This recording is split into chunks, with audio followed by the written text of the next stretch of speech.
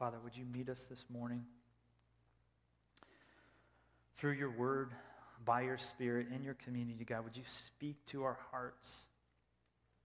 Would you help us understand what it means to believe in you, to love you? Would you help us in the areas where we're struggling to get victory because of the faith that you give us? God, we need you to meet us this morning. We ask you to meet us this morning. Would you give us eyes to see and ears to hear, hearts to be soft and changed into the image and likeness of your Son? Be with us. We ask it in your Son's name. Amen. Well, in 1964, Blue Ribbon Sports was a company that gets established. And it was founded by Bill Bauer, who was a track coach, and one of his runners, a guy named Phil Knight. And in the midst of them trying to figure out, man, how do we get our runners to run faster? They develop a shoe specifically for runners. This small little company up in Oregon grows, and in 1971, they're about 50 employees, and they want to rebrand their name because they're about to go international with their company. And Blue Letter Sports, it really doesn't translate into other countries. The idea of a blue ribbon doesn't make much sense to other countries, and so they go, okay, we need to rebrand our name. And so in the midst of their company, Phil comes up with this name. He goes, here's what we're going to call ourselves. We're going to call ourselves Dimension 6. Everybody hates it. And so he listens to his employees, thankfully, and so they don't name the company Dimension 6, but they go, okay, what should we name our company? And nobody can come up with a good name. Like every name's like, I don't like that, until the last minute, because they're up against the deadline with this company to make this soccer shoe internationally. They say, we got to have a different name. And so in the last hour, one of the employees, his name is Jeff Johnson, he suggests this name. He says, we should call our company Nike. And Nike translates in Greek victory. And if you know anything about Greek mythology, Nike was the name of the winged goddess of victory. And so they said, okay, we're going to name our company Nike. And they kept with that for a while until they officially changed their name in 1978 to Nike. And Nike's vision statement, even to this day, and again, vision is supposed to be big, maybe something you can never attain as a company. Nike's vision statement as a company is to do everything possible to expand human potential. Which is interesting. Like, how does a shoe expand human potential, or a clothing line expand human potential? But that's kind of what they're after. And the name stuck because it's kind of a sticky name. It's short, it's kind of punchy, and really it has something to it, this idea of victory. We all want victory as an athlete. And as humans, I would say most of us, like, we want to be victorious. We want to win in certain things in life. We don't want to feel like we're failing and losing. And where we're going to go in the text this morning, where John takes us, he actually uses that same word Nike in the Greek, in the original language of the New Testament, when he talks about victory and overcoming in this text. And he ties it to our faith. And so where we're going to go as a big idea, if you're writing this down this morning, is this: that victory is based not on the amount of your faith, but on the object of your faith. If we all want victory, and John is tying it to our faith or our belief, it's helpful for us to understand, and we'll have to unpack, that victory is based not on the amount of your faith, but on the object of your faith. And again, some of the context, if you're joining us for the first time in this letter in 1 John, we were sitting around with the other Redemption pastors. We do this every week. And we do like an hour Bible study together and go like, where do we see the text? What are problems? Like, we collectively have a voice in the room. And one of our pastors in the room talking about this specific passage, because John doesn't write like Paul does. He doesn't write like kind of real linear and easy to follow. He's overlapping things. And we'll see even next week, the last bit of the text is kind of like a junk drawer of stuff that he kind of shoves in at the end. But in this passage, one of our pastors, he made this comment about this text that we're reading, these 5 verses. He goes, it feels like what John is doing is he's shrinking the target. The target is love. So if you're a follower of Jesus, love is always the target. Jesus is always the target. He's shrinking the target in the context of where we were last week, meaning love is just not ethereal. Love is the person next to you. Like, he's shrinking the target. This is what it means to love your brothers and sisters in Christ. So as he's shrinking the target, he's also expanding the vision. He's expanding the vision of what love actually does. Love is actually the way the world changes. Love is actually how we get victory and how we overcome by loving. He's doing that at the same time, even in this text. And I love that idea, and I think it's like, okay, if love is the answer, it's our target closely, but it's also broadly a vision, then the question should be like, how do we love? We defined love last week based on the text, but John is going to continue down this road. What does it actually look like to love? And in this text, we're going to see we love through our faith or our belief and our obedience. And so what John is doing in this text is he's weaving and he's overlapping these certain things. He's overlapping faith and love and obedience together as indicators of being children of God, of having an assurance of being in the family of God. That's exactly where he's going to go. So we're just going to walk through it verse by verse. Since it's only 5 verses, we're afforded this. We don't always get to do this because sometimes it's longer chunks or sections that we're preaching through. But today we're just going to kind of go verse by verse. So if you have a copy of the scriptures, please open it up if it's not already there to 1 John chapter 5, verse 1. Let's walk through it together. Again, verse 1 says, "Everyone who believes that Jesus is the Christ has been born of God. And everyone who loves the Father, whoever has been born of him." So again, let's unpack this. Everyone who believes that Jesus is the Christ has been born of God. We've said this. It's worth mentioning again. That word believe is not just this mental assent or understanding. It actually means, and maybe is better translated, entrust or put your confidence, your full confidence in. So it's not just, I believe in Jesus, yes, I know who he is, and I understand that, but it's like how your life changes because you believe in Jesus. And so even if I can say, well, I believe this chair will hold me up, I can say that all day long, but it's not until I put my full weight in the chair am I modeling this entrusting version. And so what John is saying is like, everyone who puts their full trust in Jesus has been born of God, and everyone who loves the Father loves whoever has been born of him. Who has been born of him? Those who have believed in him. So the second part of verse 1, again, is clear that if you love the Father, you will love his children. We talked about this last week. I gave this analogy, and I think it's helpful to mention again this idea of like some of us go like, man, I love God, but the church, they're a mess. I don't want anything to do with it. And if we began a relationship and a friendship and we started hanging out all the time, and then to get to know me is also to get to know my wife. And if we're hanging out, the 4 of us, and like you're getting to know my wife, and then you come to me later on the side and you go like, listen, man, I really love spending time with you, but your wife is the worst. I can't stand her. Like that would put a strain on our relationship, right?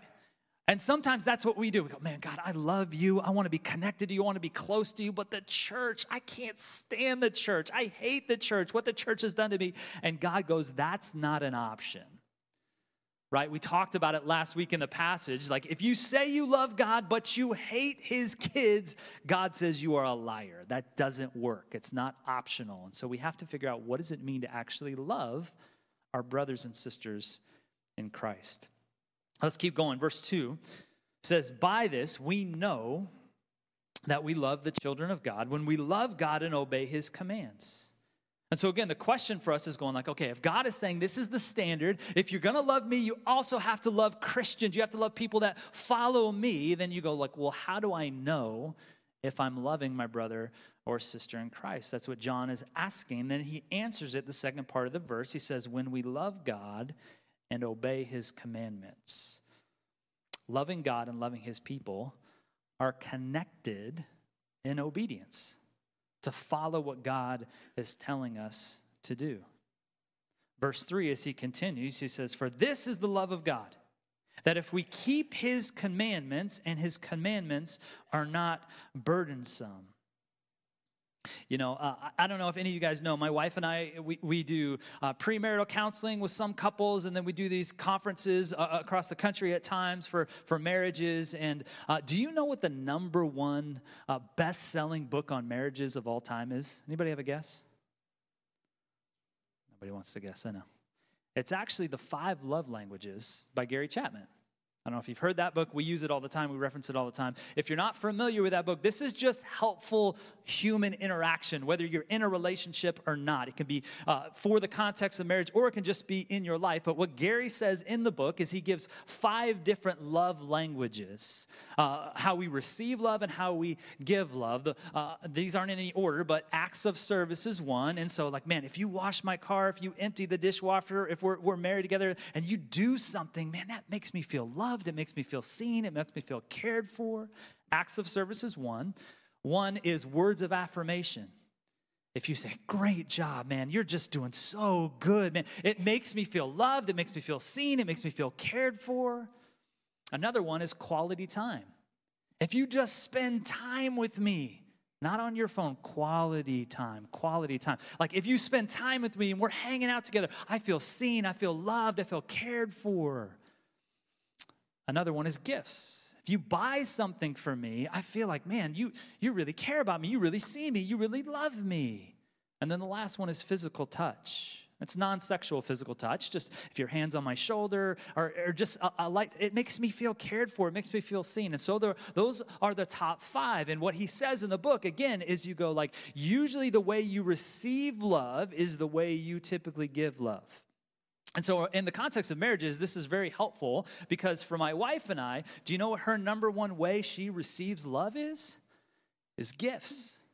She feels like when I buy her something, man, he thought of me. He used his money to buy this for me. He cares about me. Her number one is gifts.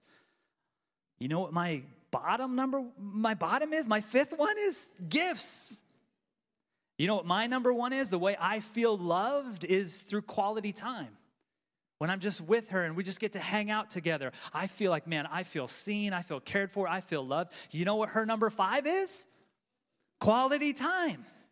So early on in her marriage, she's going like, this dude doesn't love me. He doesn't buy me anything. And I'm going like, why don't we spend time together? You keep buying me this stuff. I don't even want this. Like anybody can buy me this. I want to spend time with you. And so we can miss each other all the time in the context of relationship. Again, whether that's marriage or whether that's any type of human interaction, it's helpful for you to know, man, what is my love language? How do I receive love? And then how do I usually give love to other people? When we think of those 5, what do you think God's love language is? It's quality time, right? Because that's mine. You know, like, oh, I want to spend time with God. I just want to be with him. But no, outside of that list, what the text is saying, what other places are saying, you know what God's love language is? It's obedience. And not because he's this God that wants to put his thumb down on you and go, you need to obey me because he knows if you obey him, you're actually going to live into your humanity. You're going to flourish, and he wants the best for you. And so the way you love God is to obey his commandments. Really, John is just echoing the words of Jesus in John 14:15. When Jesus says, what does he say in John 14:15? He goes, if you love me, you'll keep my commandments. If you love me, you'll keep my commandments. The back end of verse 3, and it says, and his commandments are not burdensome. And again, it feels like John is echoing the words of Jesus in Matthew chapter 11, verse 28, where Jesus says, come to me, all who labor and are heavy laden, and I will give you rest. Take my yoke upon you and learn from me, for I'm gentle and lowly in heart, and you will find rest for your souls. For my yoke is easy and my burden is light. My burden is light. His commands are not burdensome. I love being in the ocean.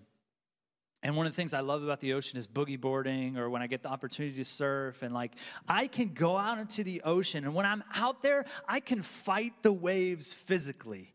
And that's exhausting because I will lose every single time. But when I allow the waves to carry me on a board in some form or fashion, it's not burdensome, it's light. And some of us go like, following God's commands are so hard. Loving my enemy is so hard. But I think a lot of us are fighting against the waves because we're trying to do God's commandments in our own power. We're trying to go, okay, I got to do it better. And if you're trying to live out God's commandments in your own effort, even if it's good intentions, you will feel like you're lifting something very, very heavy. But it shouldn't feel this way. Again, God is saying, come to me. Jesus is saying, come to me. Let me help you. Let me help you understand what it means to live out obedience in my commandments.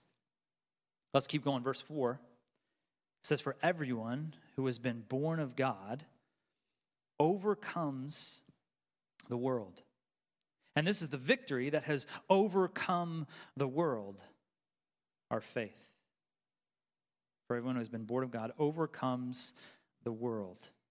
And for some of us in our Christian life, man, we're just going like, I don't feel like I'm overcoming. I feel like I keep failing. I keep sinning. Like I don't know what to do. I don't know how to beat this thing. It feels like it's got me chained down. And for what John is saying is like, listen, the key, the antidote is not for you to do it in your own effort. The key is for you to rely on the Spirit to work in and through you from a place of security, not insecurity. So even for us, it's a good question to go like, man, do the commands of God feel burdensome? Is that because I'm operating out of obedience in my insecurity? Meaning like I have to obey God so he loves me. And if I don't do that, he's going to just shake his head at me and just go, Are you obeying from a place of insecurity, or are you obeying from a place of security because you know who you are? And hopefully in this, what we've been studying in 1 John, if anything, you understand, if you've surrendered your life to Jesus, that you are a child of his and you're loved by the Father no matter what, that Jesus advocates on your behalf when you mess up, when you sin, and that when the Father looks at you, he looks through the blood of the cross and he sees what he sees in his Son Jesus, and he loves you. And you have a place of security to operate from. And so if you're operating from that place of security to try and obey God's command, to love him, it's a very different experience than if you're operating out of a place of insecurity, going like, man, I hope God loves me today because I do X, Y, and Z. And again, in verse 4, this idea, the second half of the verse, and this is the victory, there's that word Nike, this is the victory that has overcome the world, our faith. Do you want to overcome your sin? Do you want to overcome the areas that you feel stuck in? And all of us have areas that we go, I just don't feel like I'm winning here. It could be a relationship. It could be a job. It could be multiple things. You just go, I just feel like I can't figure this out. And what John is saying, that there's a way to have victory over your sin. There's a way to have victory against the things that are coming against you. How do we do it? What does he say in that back end of the verse? It's our faith. It's tied to believing. It's tied to this idea of faith. Now, this is important for us to run down, because this word faith gets used in the Christian culture a lot. And so we need to really define, what do we mean? What does John mean when he says that is actually the key to our victory is our faith? Hebrews defines the word faith as confidence and what we hope for, an assurance of things we can't see yet. So then you go, is faith blind? If you have conversations with non-Christian friends and they go, I can't, that's just you're just blind faith. You believe in that thing, like Jesus and he rose from the dead? That's crazy. I don't believe that.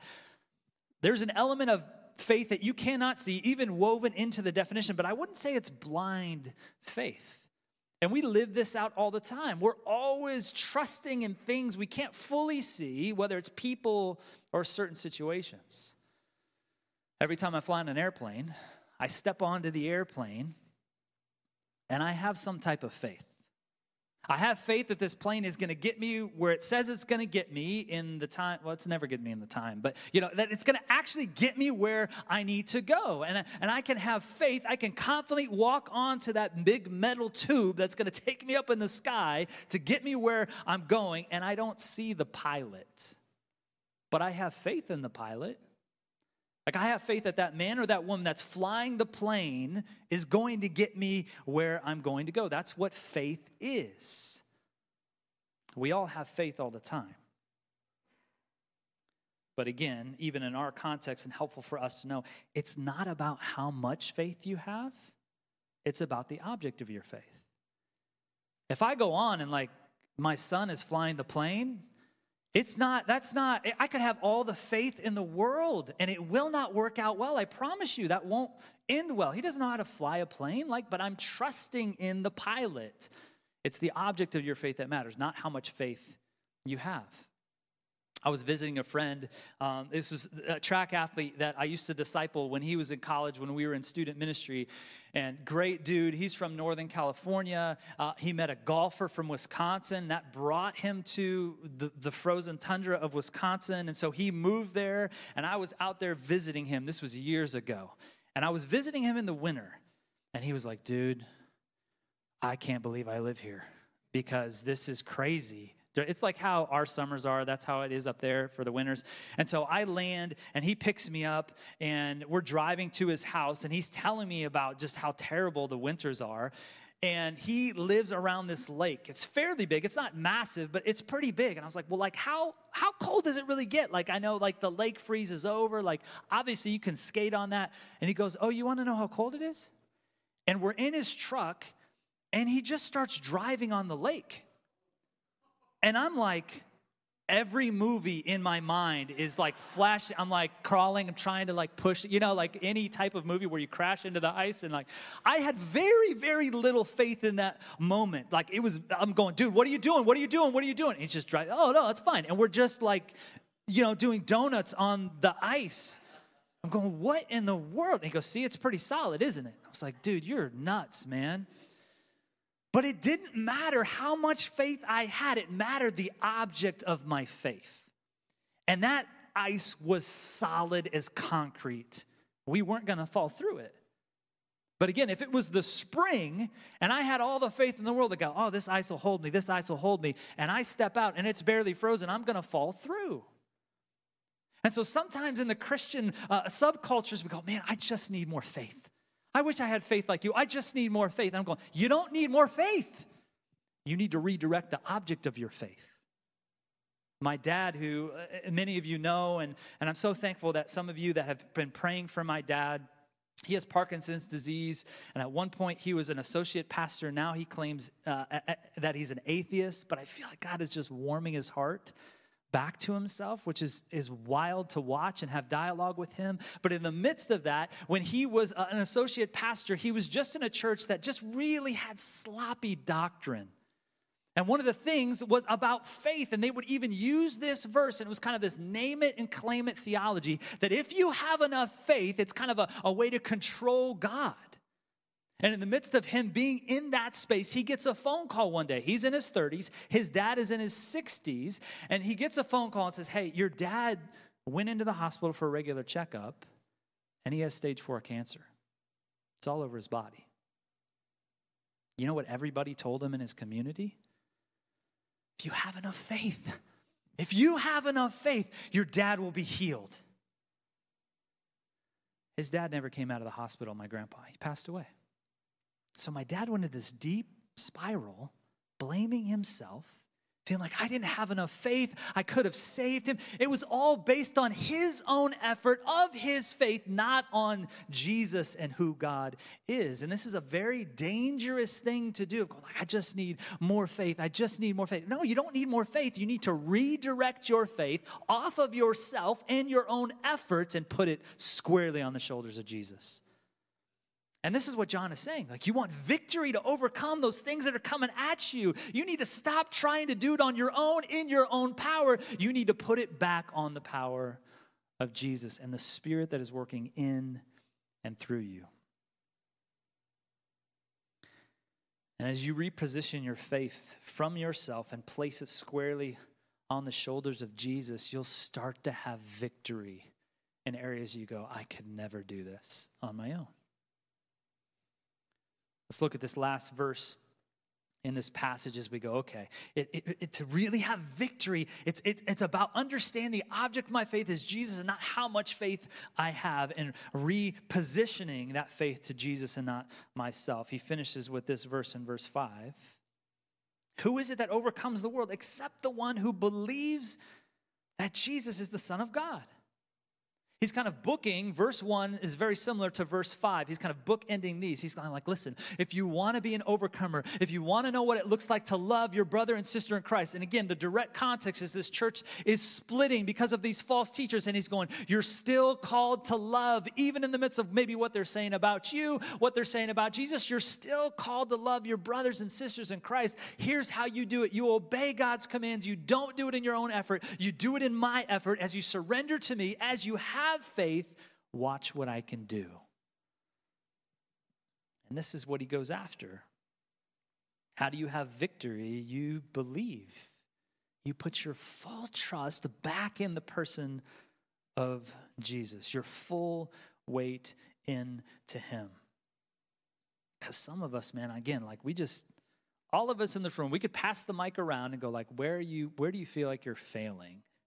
In relationships and certain things, you just go, here it is, here it is, here it is, here it is. We all have that when we look at our circumstances and we go, man, the waves are just crashing down on me and I don't know what to do. And it feels like, Jesus, you're just sleeping at the edge of the boat.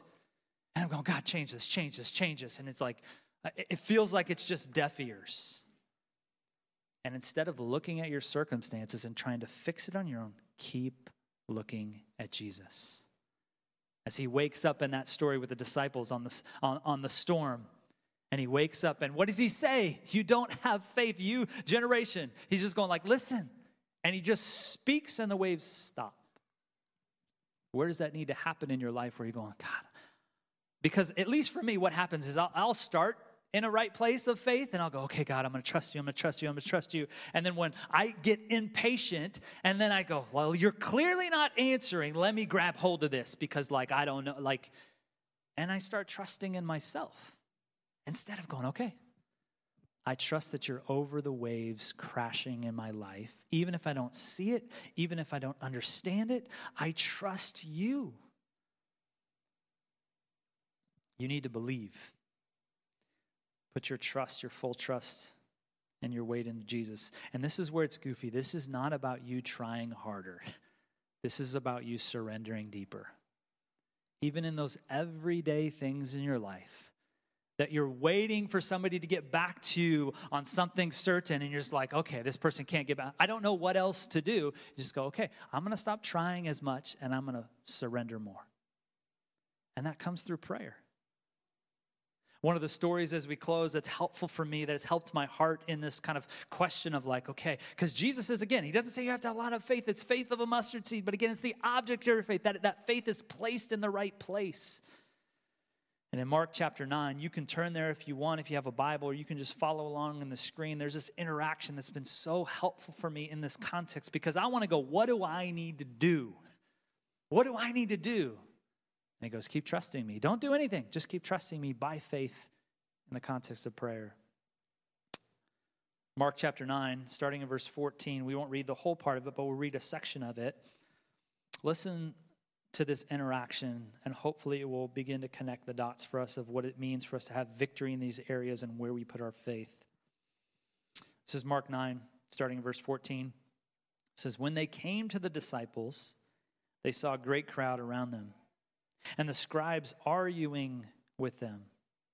And immediately all the crowd, when they saw him, talking about Jesus, they were greatly amazed and ran up to him and greeted him. And he asked them, why are you arguing? What are you arguing with about them? And someone from the crowd answered them, teacher, I brought my son to you, for he has a spirit that makes him mute. And whenever it seizes him, it throws him down on the ground, and he foams and grinds his teeth and becomes rigid. So I asked your disciples to cast it out, and they were not able. And he answered them, O faithless generation, how long am I to be with you? How long am I to bear with you? Bring him to me. And they brought the boy to him. And when the spirit saw him, immediately it convulsed the boy, and he fell on the ground and rolled around, foaming at the mouth. And Jesus asked his father, how long has this been happening to him? And he said, from childhood. And it often has cast him into a fire or into water to destroy him. But if you can do anything, have compassion on us and help us. And if you've been around at all with the person of Jesus stuff, you see with this consistent model of love that Jesus does what? He sees, he has compassion, and he acts to help. And this is exactly what this man is asking in this moment. Obviously, he sees his boy and he's saying, would you have compassion? Would you help us? Verse 23, and Jesus said to him, if you can, all things are possible for the one who believes. Immediately the father of the child cried out and said, I believe, help my unbelief.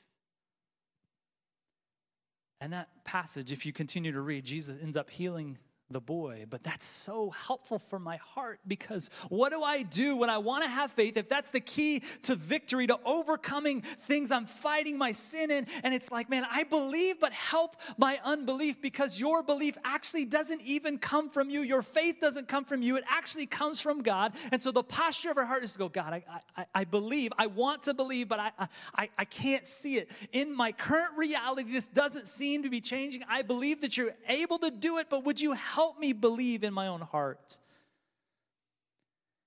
And so this is what's helpful for us in the context of prayer. This is where we need to land in the idea of surrender. How do we access this faith? It's through prayer and surrender and going, God, I believe, but I need you to help my unbelief. I don't know what to do. I'm at a loss. I feel like I keep trying. And he goes, stop trying.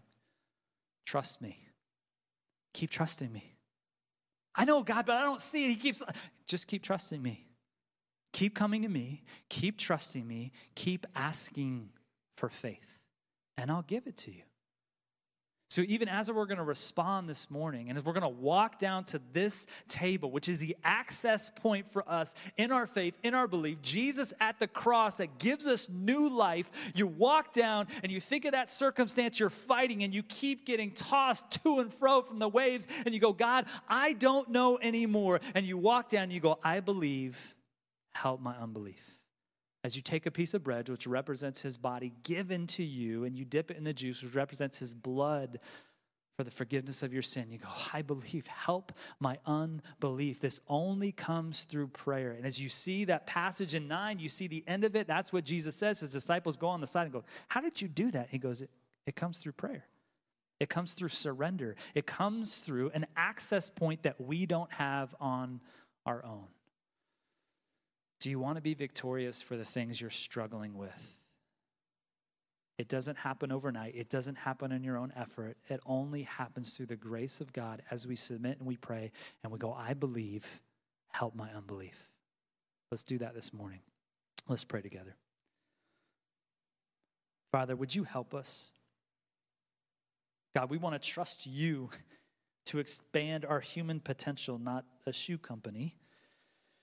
And we need your help with that, God. If victory is found in placing our faith in you, sometimes we do it well by your grace, and sometimes we do it terrible. Would you help us recenter our faith, not on how much we have, but on you, Jesus? We're desperate for that. As we come down and we take a piece of bread, remembering who we are found in you, would you help us in those areas that we feel like we're not overcoming, in those areas we feel stuck?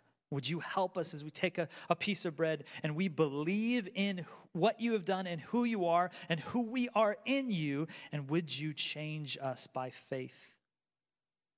Help us trust you when we don't see and it feels like the storms and the waves are crashing around us all the time. Help us be patient and trust you in the midst of those things. And help us in the midst of loving our brothers and sisters in Christ to have faith. Help us believe even when we don't believe. We ask that you do it, and we pray it in your Son's name. Amen.